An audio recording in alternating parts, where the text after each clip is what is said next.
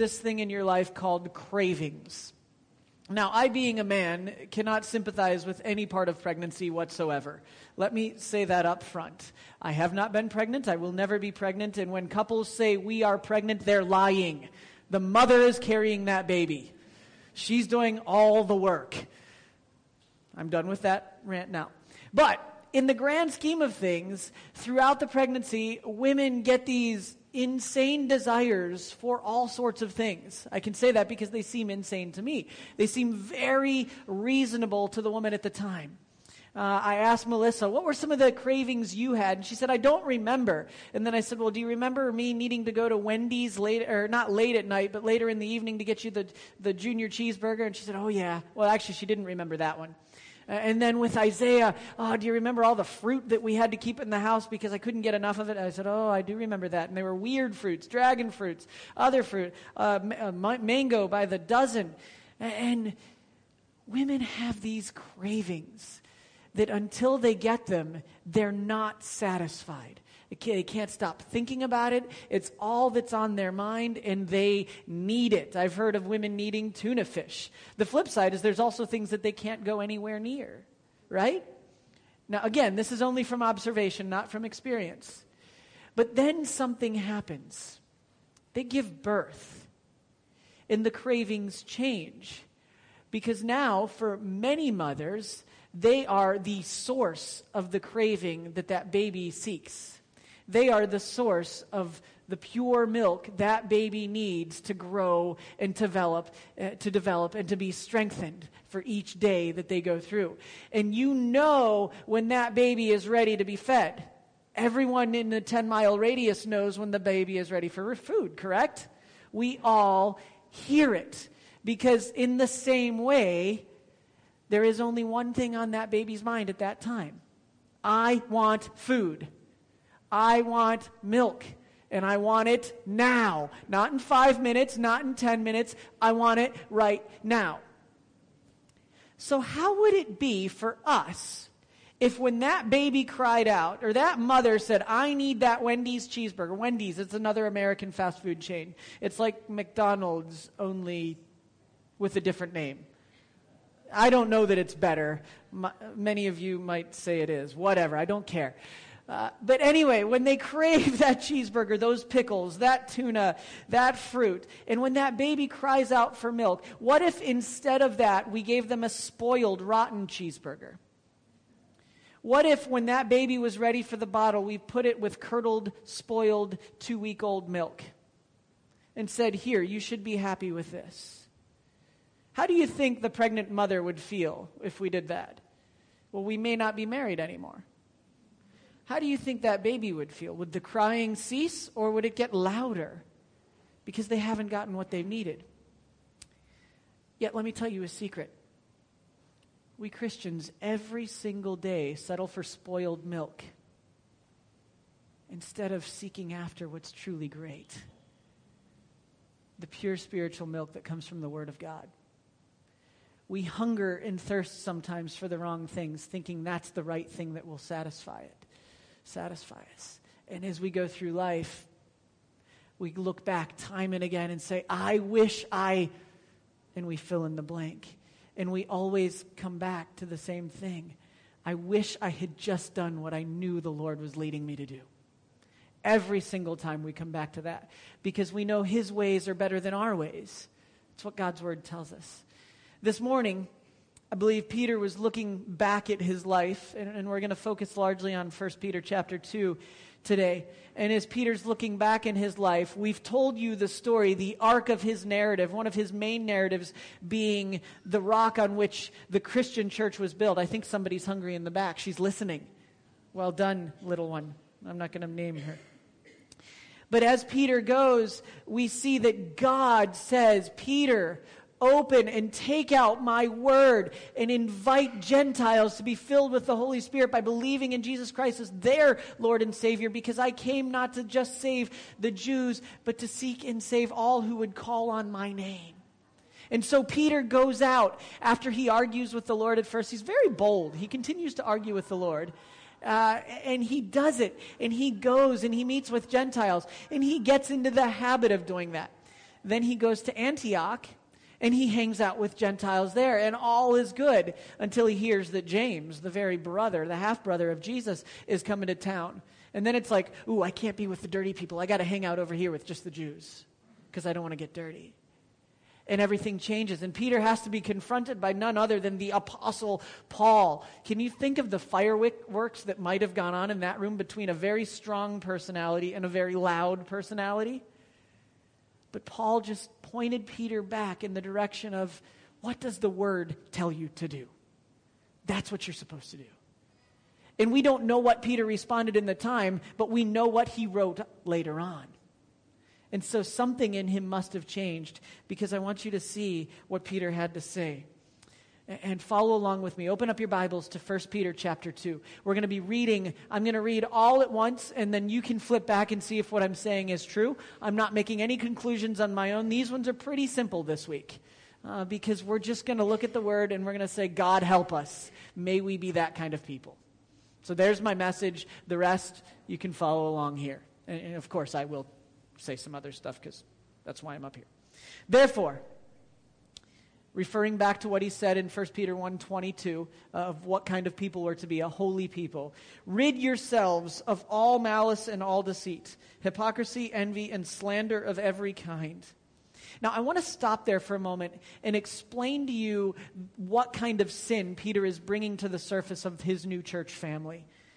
All of these slights, all of these sinful behaviors mean we are doing harm to others. Malice, the very word indicates we are wanting bad things for someone else. That's at the heart of that word. It means I want ill for you. I want you to get hurt. I want you to feel as bad as I do right now. That's what malice is. Then he says, get rid of all deceit. Lying never just hurts us. It always hurts other people. So Peter's bringing the people back to, one, remembering everybody is made in the image of God. Everyone bears his image, so let's get rid of malice. Second, we are to be a people of integrity. He gets to that in chapter 5 when he talks about the kind of people that are to lead the church and lead as examples of integrity, of truth, of righteous behavior. Then he says, get rid of hypocrisy. Let your yes be yes and your no be no. We're not going to be perfect at this one all the time, but we're called to do our very best is to live as real Christ followers in a broken world, radically loving those even if they don't deserve it, because we didn't deserve it. He says, get rid of envy. Quit wanting what everybody else has. I give you enough. I am enough. So let's relax. And then he says, in this thing of slander, this saying you're better and you're worse, that has no place in the church. And he's going to go on in chapter 4 and explain that all of us who've been given the Holy Spirit have these gifts that we have to use. They should be so full inside us that we can't help but give them out. And I'm going to unpack that for us as we go on this morning. So Peter is basically saying, church, get a hold of yourselves and remember we are people and we're in this together. And let's get rid of these behaviors that can be so hurtful, harmful, and destructive to each other. Because if I asked the question privately of everyone in this room, myself included, I bet you most of us have been disappointed, hurt, or wounded by someone else in the church. But should that define us? No, because Peter doesn't stop there. Praise the Lord, Peter doesn't stop there. Peter goes on and says, and here's the quote that I was referring to earlier, like newborn babies, crave pure spiritual milk, so that by it you may grow up in your salvation. Basically, he's saying, so you may continue to be sanctified. You may be set apart for the work the Lord has called you to. Now that you have tasted that the Lord is good. Is God good? Amen. Okay, good. Good. He is good. And if we believe in Jesus Christ as our Lord and Savior, He is at work in us, whether we see it or not. He is good all the time. And Peter's pounding that into us. He's saying, remember this. Remember, you've already tasted, you've already seen that God is great. And while we await the return of our Lord Jesus Christ to usher us all into the very existence we've been created for, when that trumpet sounds like we heard this morning, we will rejoice.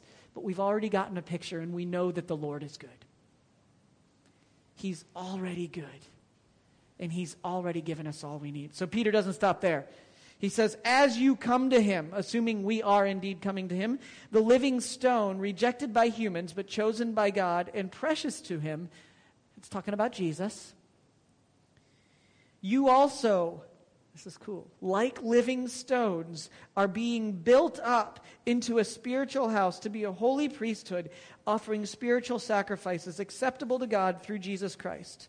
For in Scripture it says, see, I lay a stone in Zion, a chosen and precious cornerstone, and the one who trusts in Him will never be put to shame. Now, I'm going to pause there. It's a whole separate sermon, but many times when we know that God's inviting us to do something, when we know that God's got something for us, one of our biggest fears is failure.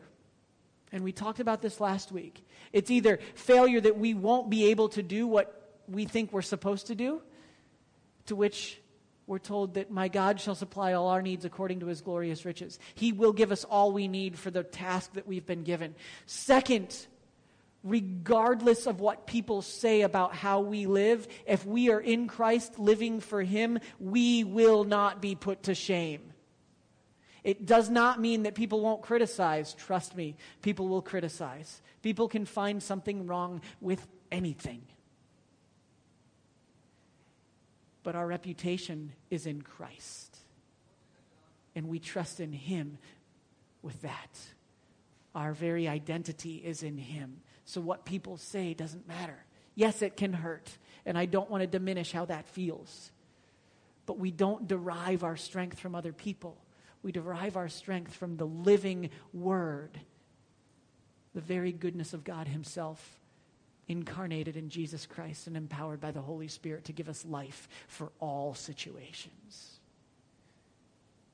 Now, to you who believe, this stone is precious. But to those who don't believe, the stone the builders rejected has become the cornerstone, and a stone that causes people to stumble, and a rock that makes them fall. They stumble. Why do they stumble? Because Jesus came to save those who are lost, right? So why would He be tripping people? It's not what He's saying. Some will hear the very name of Jesus, know that He's the Messiah, and they will choose not to believe on Him. Well, what is the result of that belief? Fall. The very fall of mankind. Sin, death, and eternal punishment. There is a result of not believing in Jesus Christ as our Lord and Savior. And we can whitewash it, and we can try to make it sound like it's not so bad. In fact, I just saw a commercial for a new TV show that's called That Other Place. That's how they're referring to hell or something like that. I can't remember the name. But they didn't even want to say the name because they were scared of it.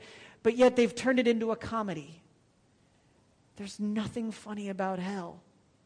But yet people choose thinking that their way is better than the way of the Lord. And they need us, the church, to show them there's a better way. There's a right way. There's a way that brings purpose into this brokenness. There's a way that brings hope into this insanity. There's a way that brings rationality into a very confusing time. And that way might be a stumbling block to some, but we need to show Him and give them the chance to respond. And so Peter is reminding us of that. But you are a chosen people. Let me read that again, just in case you missed it. You are a chosen people, a royal priesthood, God's special possession, that you may declare the praises of Him who called you out of darkness into His wonderful light. You see, those, for all have sinned and fallen short of the glory of God. We know this to be true. We know, just watch a kid and you know that even kids have that tendency to disobey mom and dad, and we know that therefore that's a basic sin.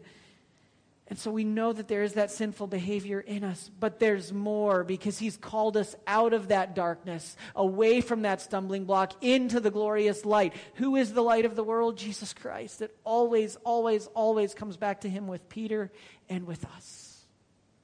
He's called us into his wonderful light. Once you weren't a people. Not a person. He's saying a people. I'll explain what that means in a moment. But now you are the people of God. Once you had not received mercy, but now you have received mercy. Dear friends, I urge you as foreigners and exiles to abstain from sinful desires, which wage war against your soul. Live such good lives among the pagans that though they accuse you of doing wrong, they may see your good deeds and glorify him on the day he visits us. And I'll add a parenthetical, that day the trumpet sounds when Christ returns. By the way, we understand this verse in a few different ways, because many of us don't actually carry a Hong Kong passport. Many of us, whether we've been exiled or not, we live here as not our native land. You might have come from mainland China. You might have come from the Philippines. You might have come from Canada, from South Africa, from the UK, from somewhere in Europe. You might have even come from America, in which case I think we'll be getting more soon. These things happen. We understand this idea of foreigners and exiles because many of us have moved around, or even those that were born and raised in Hong Kong. Almost all of you that I know in our church family have lived somewhere else at some point in time. We know what it's like to feel like a foreigner.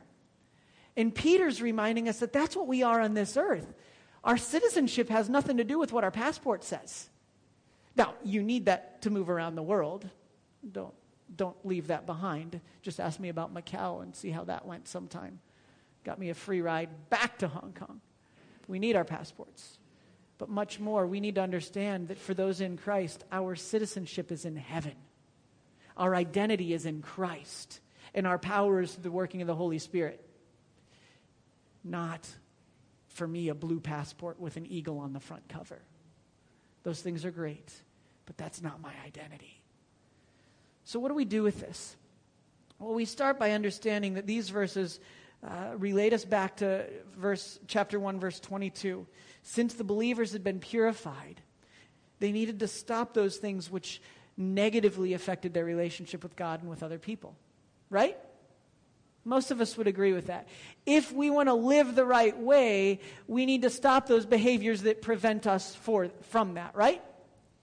For instance, if you get engaged and commit to a monogamous marriage relationship, you can't be dating other people, can you? It does not work. In the same way, and even bigger, we, the bride of Christ, can't date Christ on the side and then do everything else we want over here. It does not work. We are his bride, his chosen possession, and we are called to crave growing up in him. Now, I am a parent of ever-aging kids. I'm amazed at how fast they grow, as I think every parent in the world says. They're growing up.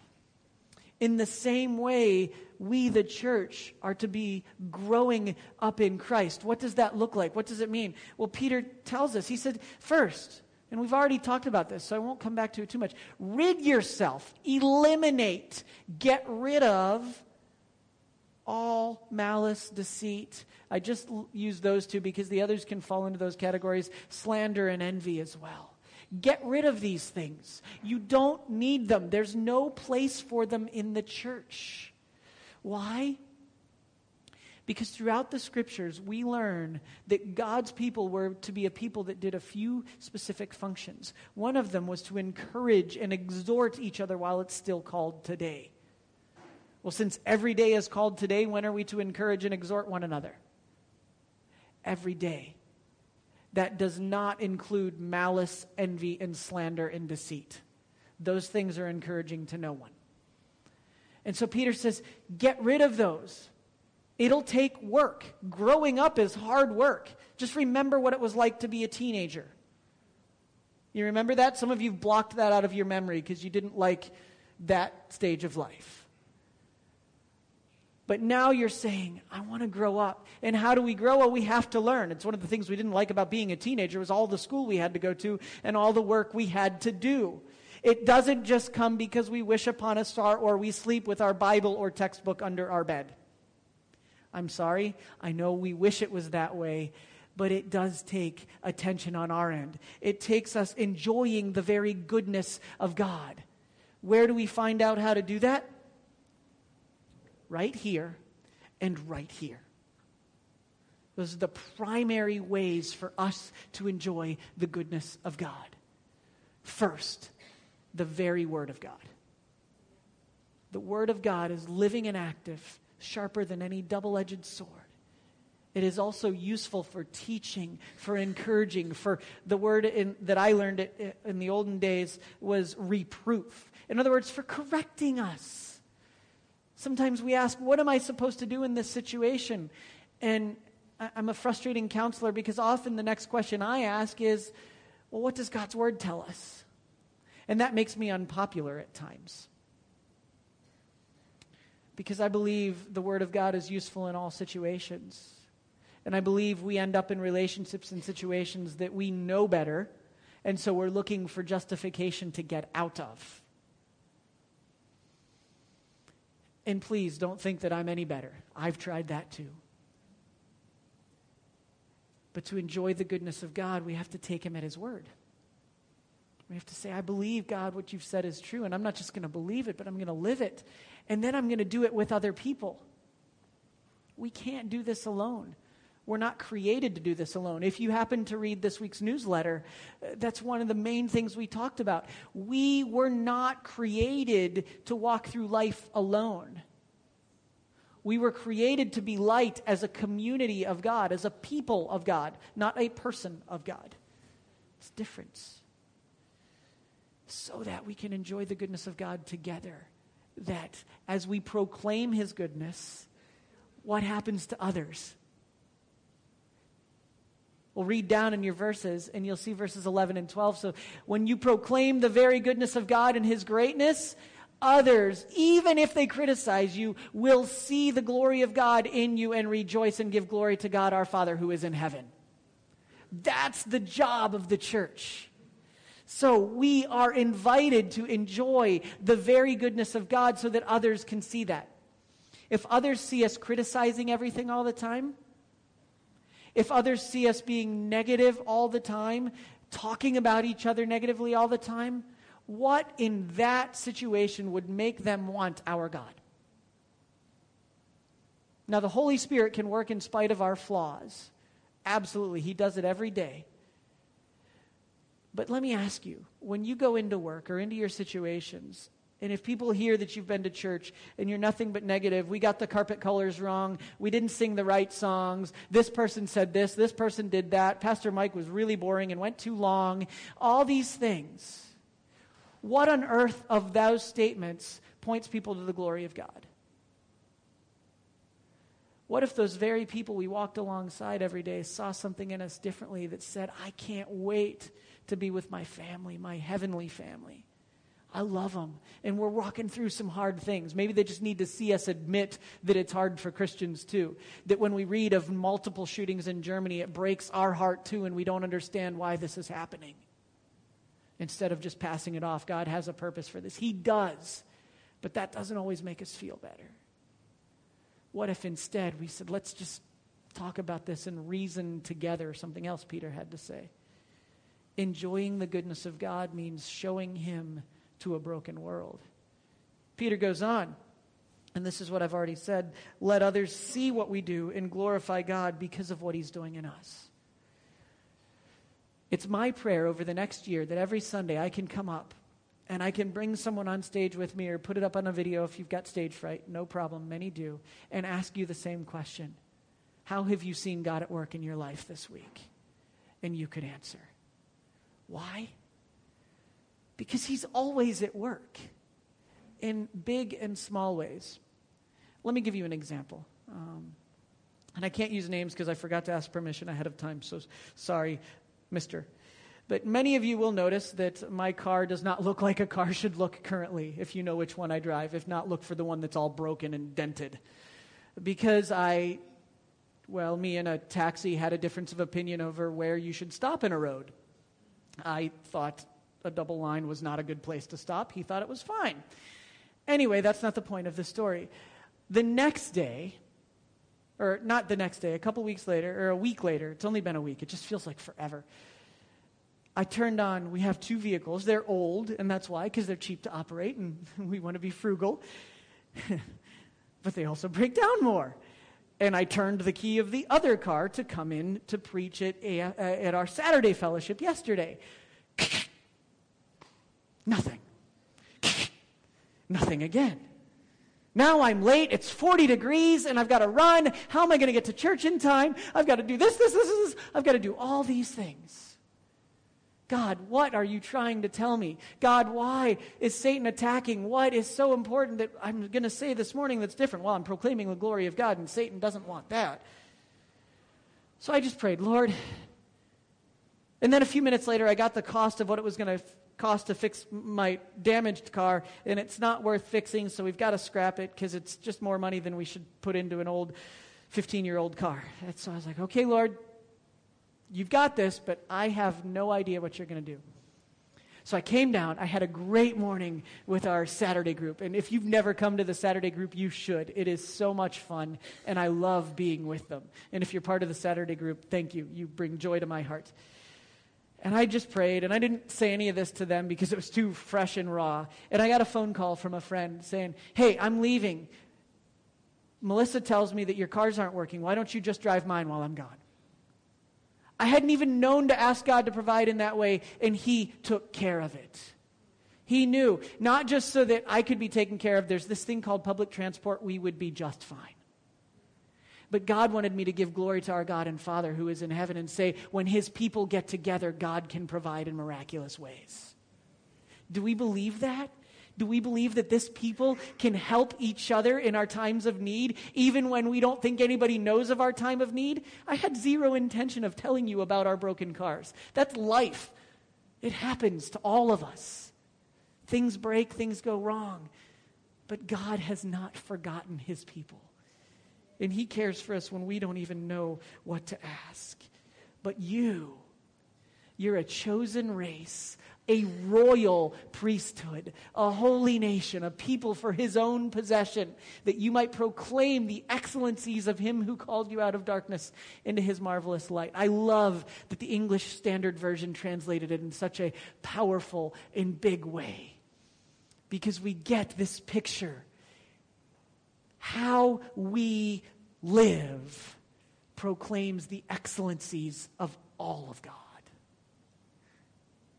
Let me say that again.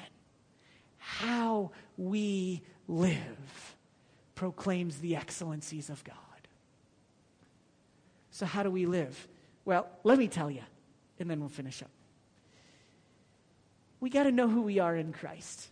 I've talked about this before, but today I'm going to hammer it home and remind you just who you are. And this is my favorite thing to do in the church, because it reminds us of who we are even if we don't believe it. Because here's where we get to. Most people say, I can't because I'm not. You ever said that to somebody in the church? I couldn't possibly do this because I'm not ready, because I'm not qualified, because I don't have the right skills, because I don't have time, and we like that one, because I could not, because... Well, listen to what God says instead of all the things we're not. He says that we, which by the way, just like Jesus, start there for a minute. Because we carry His righteousness, we are like Jesus. How cool is that? I'm like Jesus. By the way, that's what my name means. I'm like God.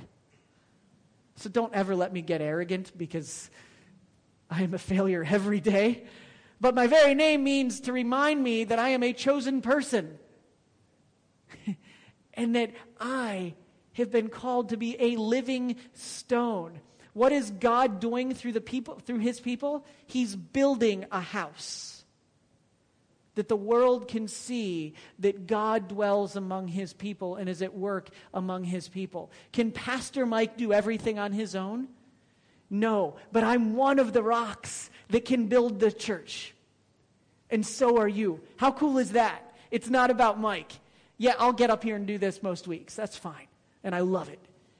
But you are the ones that I can come to for advice. And many of you do. I know who to call when it comes to all sorts of different things. From medical conditions, to contracting issues, to needing really good wisdom, to needing financial advice, to needing administrative advice, to needing what do we do with our kids, to, you name it. And I can go to our church family and ask for help. What if instead of Mike having to ask, we pushed out to give away that help? Some of you do that. Many of you are waiting for someone to ask. And this verse right here says, you're a living stone. That living stone means you're already part of the building, so do your job. Keep building the building. You're one of those bricks. Peter doesn't stop. He says, you're being built into a spiritual house. We need to understand how this works because it's in a different tense. It's being built. It's in a more active tense. It's something that's continually happening. It's not passive. It's not something that's already been done. It's continually happening. You know what that's called? It's a word I like to teach every month or so. Sanctification. Being set apart for God's work as his people. Let me say that again. Sanctified Christians are those that are living, that's saying, here is my life. Take it, Lord. It's all yours. And I know that you're continuing to make me more like your son, Jesus Christ. I know that you're not done with me yet, but I'm not content, and I know I'm not supposed to stay right where I am. I'm supposed to continue to grow and crave pure spiritual milk. Now then Paul changes that analogy later on and says, don't just hang out on spiritual milk forever. Get the solid foods. Keep growing up. And chew on the good stuff. We need all of it as pure followers. We need to continue to develop. You may notice that we as a church are learning new things each week. That's what we're supposed to do. And how we do that is as a people. Then he goes on and he says, we are a holy and royal priesthood. The original translation goes back, and Peter in all of these things is using Old Testament references to bring us back. And in Exodus, what he meant in Exodus 19:6 was, we are the priests of the king. We very much are in the service of the king, to be holy and pure, to show others how they can have access to God the Father who is in heaven through Jesus Christ. What does a royal priesthood today do? Show people there is a way to God the Father through Jesus the Son. That's our job. That's what making disciples is all about. Showing people, everyone, they can have access. And we can show them how. Remember, in the Old Testament, only the priests could go in and offer sacrifices on our behalf. Well, Jesus took care of that. He, the great high priest, in the order of Melchizedek, read Hebrews. He was the ultimate sacrifice, once for all, so that we are now a people carrying his very righteousness around, just like what we read this morning to start our service. The king's priests, and every believer is a priest, but here, we the people are a priesthood. We're walking together, just like the Levites did. Remember, in the Old Testament, the Levites didn't ever get an inheritance in earth. They never got their own land. They never got their own stuff because God's people were meant to provide for them, and their inheritance was to be eternal. Move forward to today. We, the royal priesthood, aren't supposed to be building up our treasures here on earth because this is not where our inheritance lays. Our inheritance, just like our citizenship, is in heaven. And the kingdom we are to build, the access we're inviting people into, is in heaven. Isn't that awesome? Isn't that encouraging? Maybe a little scary. You got to go tell people about Jesus? Yes. I read a statistic about the American church this week that said 90% of professing believers in Jesus Christ have never told anyone about Jesus Christ. 90%. To put another way, that's 1 out of every 10. To put another way, that's a really, really big failure. You know, if we joke in Hong Kong about failing being anything lower than a 95%, we're really doing poorly in America. And I don't think America's the only place. It's just the newspapers I read. Finally, we're a holy nation, also from Exodus, and also referenced in Acts, in 1 Peter 1:15 and 2:4. Holy characterizes our unique relationship with God because we've been set apart. We have a different relationship with God than those that have not yet believed on him. We have access to him. We have power through and in him that the rest of the world outside of Jesus Christ does not have. And we've been set apart to serve him. We are a nation, a very people dedicated to God. We carry the very name of God with us wherever we go. That's who we're to be. And then what about the next one? God's own people, a chosen people. What does that mean? Well, it means that we're his special possession. It means that we've been adopted into the family in such a way as he went down and he chased after us the only way we could be captured. Through his son giving of his life, his own flesh and blood, giving himself so that we might be engrafted, we might be adopted into the family. And sometimes people might want to say, but Mike, you know, it's not the same. It's different to be adopted than it is to be flesh and blood. And I'm like, you know, you're right. And I'll get stopped on that point. And you've heard me say this before. Here's the thing. Flesh and blood, when that kid came out of mom, we had no say. We had no choice of what the kid looked like, when they came, or any of it. Guess what adoption is all about? Choice. They chose to bring a child into the family. They chose and selected, saying, we value you. We want you. Now, I'm not saying, parents, you didn't want your natural-born kids. Absolutely you did. I'm not questioning that at all. Please don't take this metaphor somewhere it's not meant to go. But in the same way, God reached down and said, I'm bringing you in. I choose you. I love you. And I want you. And I will always want you. You're my chosen possession, my people, my love. Guys that write a series of commentaries say this. They say the purpose of the church's intimate relationship with God is now set forth. And I'll put it this way. It is that we have, through the Son, the ability to proclaim his praise to all people. And we've come full circle.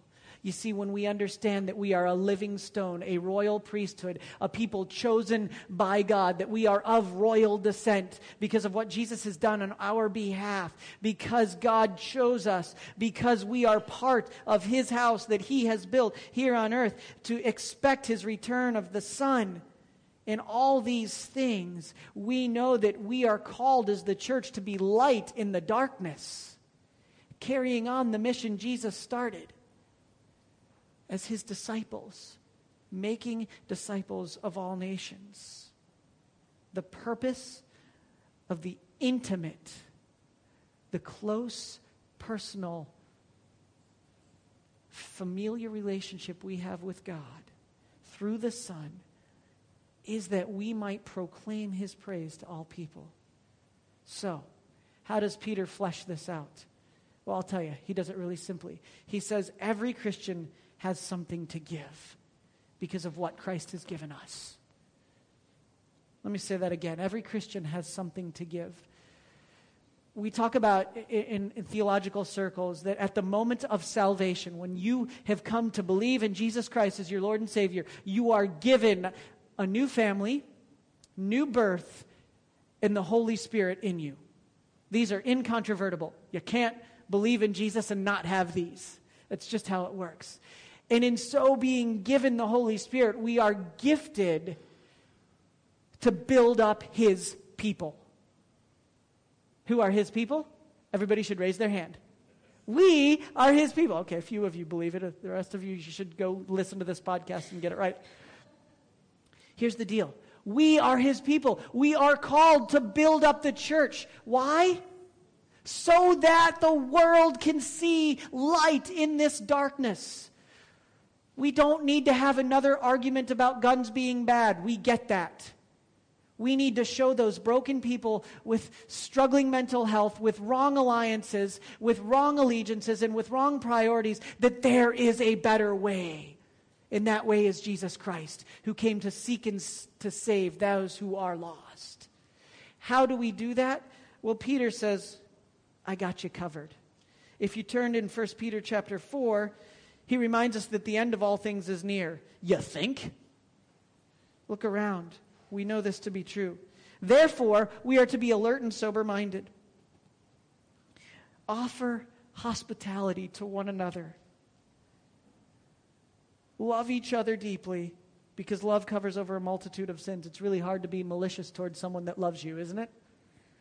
Offer hospitality, and each of you should use whatever gift you have received to serve others as faithful stewards of God's grace in its various forms. And then he goes on to give some examples. If anyone speaks, they should do so with the voice of God. If anyone can serve, they do so as his people, etc. Because of what God has given us, the grace we have received through Jesus Christ, we are called to use the abilities and the gifts we've been given to serve others. So how do we finish a truth like that? Well, we remind each other, not just Pastor Mike, but we remind each other, God wants you. You're his. Don't ever forget that. You cannot be snatched out of his hands. Remind each other of that. Our identity is not in our performance. It is in the performance that was done on our behalf through Jesus Christ. But as such, we are called to lovingly give and serve in every way we can.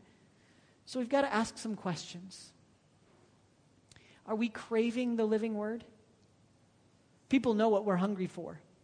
Ask anyone in our office, what does Mike eat for lunch just about every day of the week? Golly, guy. I go to Cafe de Coral. I don't even order anymore. They know what I'm getting. And they apologize to me when it's not in stock because they don't have chicken. By the way, that's curry chicken, and I know my Chinese is terrible. But they know I'm craving that every day. I'm a man of simple taste. Give me curry. But are we craving the very word that's living? Jesus Christ, the living word. Are we craving knowing him more deeply? And then, are we enjoying him together? There is a place for lament, and we should certainly be broken-hearted by the events of the world that are happening all around us. But we should also be joy and life-giving to one another when we gather together. We mourn with those who mourn. When those among us suffer loss, we mourn with them. But we all should also give them life, saying this isn't all there is. There is hope.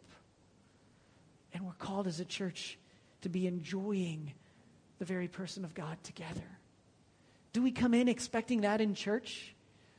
Or do we come in just hoping for an air-conditioned room and some time to sit? Sometimes we do that. Do others know who we are? I mean, they might know your name. A movie came out a couple years ago that's a tough movie for dads to watch because it teaches us what a kid needs more than anything is time and quality time, and it's called The Lego Movie. And I don't know if you saw the Lego Movie if you're not a dad or you're not recently a kid. But in that movie, the main character finds out pretty quickly that nobody knows who he is. Because he didn't know who he was. He just followed the rules and was pretty much invisible. No one knew him to be anything but just a worker. And it wasn't until his identity became clear that he learned the valuable lesson that his identity wasn't wrapped in what he did, but in who he was on the inside. That's not so different for us in Christ. Who we are in our very heart overflows into how we treat others, overflows into how we live, overflows into how we act. And trust me, I need a lot of help with that. And so do all of us. That's why we need each other. That's why we're a people chosen by God, not a person. We're in it together. And then finally, this is my favorite. God blessed me with this wife that thinks an empty house is a worthless house. so that we should be having people over on a very, very, very, very regular basis. And that was a hard thing for me to get used to at first, because when I'm home, I want to sit in my chair and watch TV and do nothing. That's relaxing to me. But I have learned that welcoming people into our home is a wonderful way to show people they are loved. And it allows us to have conversations that we don't get to have here, that we don't get to have at a loud cha-cha-tang, that we don't get to have in other places, but that we do because we can welcome people in. And we say, you have value, and we want to feed you. And food helps. You wonder how to welcome people? Feed them. Always works in Hong Kong. Or just come over to our house. We'll feed you. Is that okay? Cool. I'm supposed to ask before I invite people over. So we do that. Here's my point. Are we the kind of church that people on the outside see that we crave the living Word of God? They know that when they come in and they sit down, whoever's up here is going to talk about the Word. Yes, we'll tell stories about ourselves. Yes, we'll talk about what we're learning and growing. But ultimately, it's always going to point us back to Jesus Christ. Are we that kind of people? Are people knowing that when we get here, we are excited to be here and excited to see each other? Or do we hide in our little sections and hope we don't have to talk to anybody? The joy of the Lord is my strength. I've got the joy, joy, joy, joy down in my heart. There are millions of ways to say it, and the truth is always the same. When we are together, we can bring life into the darkness and light into the darkness and hope into the darkness. Do others know who we are? My name is a child of God. He picked me, and He wants you. Do people know that? And then do people know that they are welcomed? Yeah, we might not agree with all of their life decisions, but that does not mean we don't love them. We will walk with them as the Holy Spirit works in their heart. Even for Christians, there will be Christians that know they've chosen behaviors that are not according to the Word of God. What's the hardest thing for a church to do? Let them know they're still of value. Their sin is not acceptable, but they are still loved, and we will walk with them as they work through that. We are called to be a people that love people and let them know we will walk with you no matter where you are in your spiritual journey. But we don't expect you to stay where you are right now. Let's pray. Lord, thank you for your word. Thank you for the truth of your word that says we are a people that are adopted by you to be a community that shows your great name to the world, that proclaims you at the top of our lungs, to which we say, Amen. Let it be.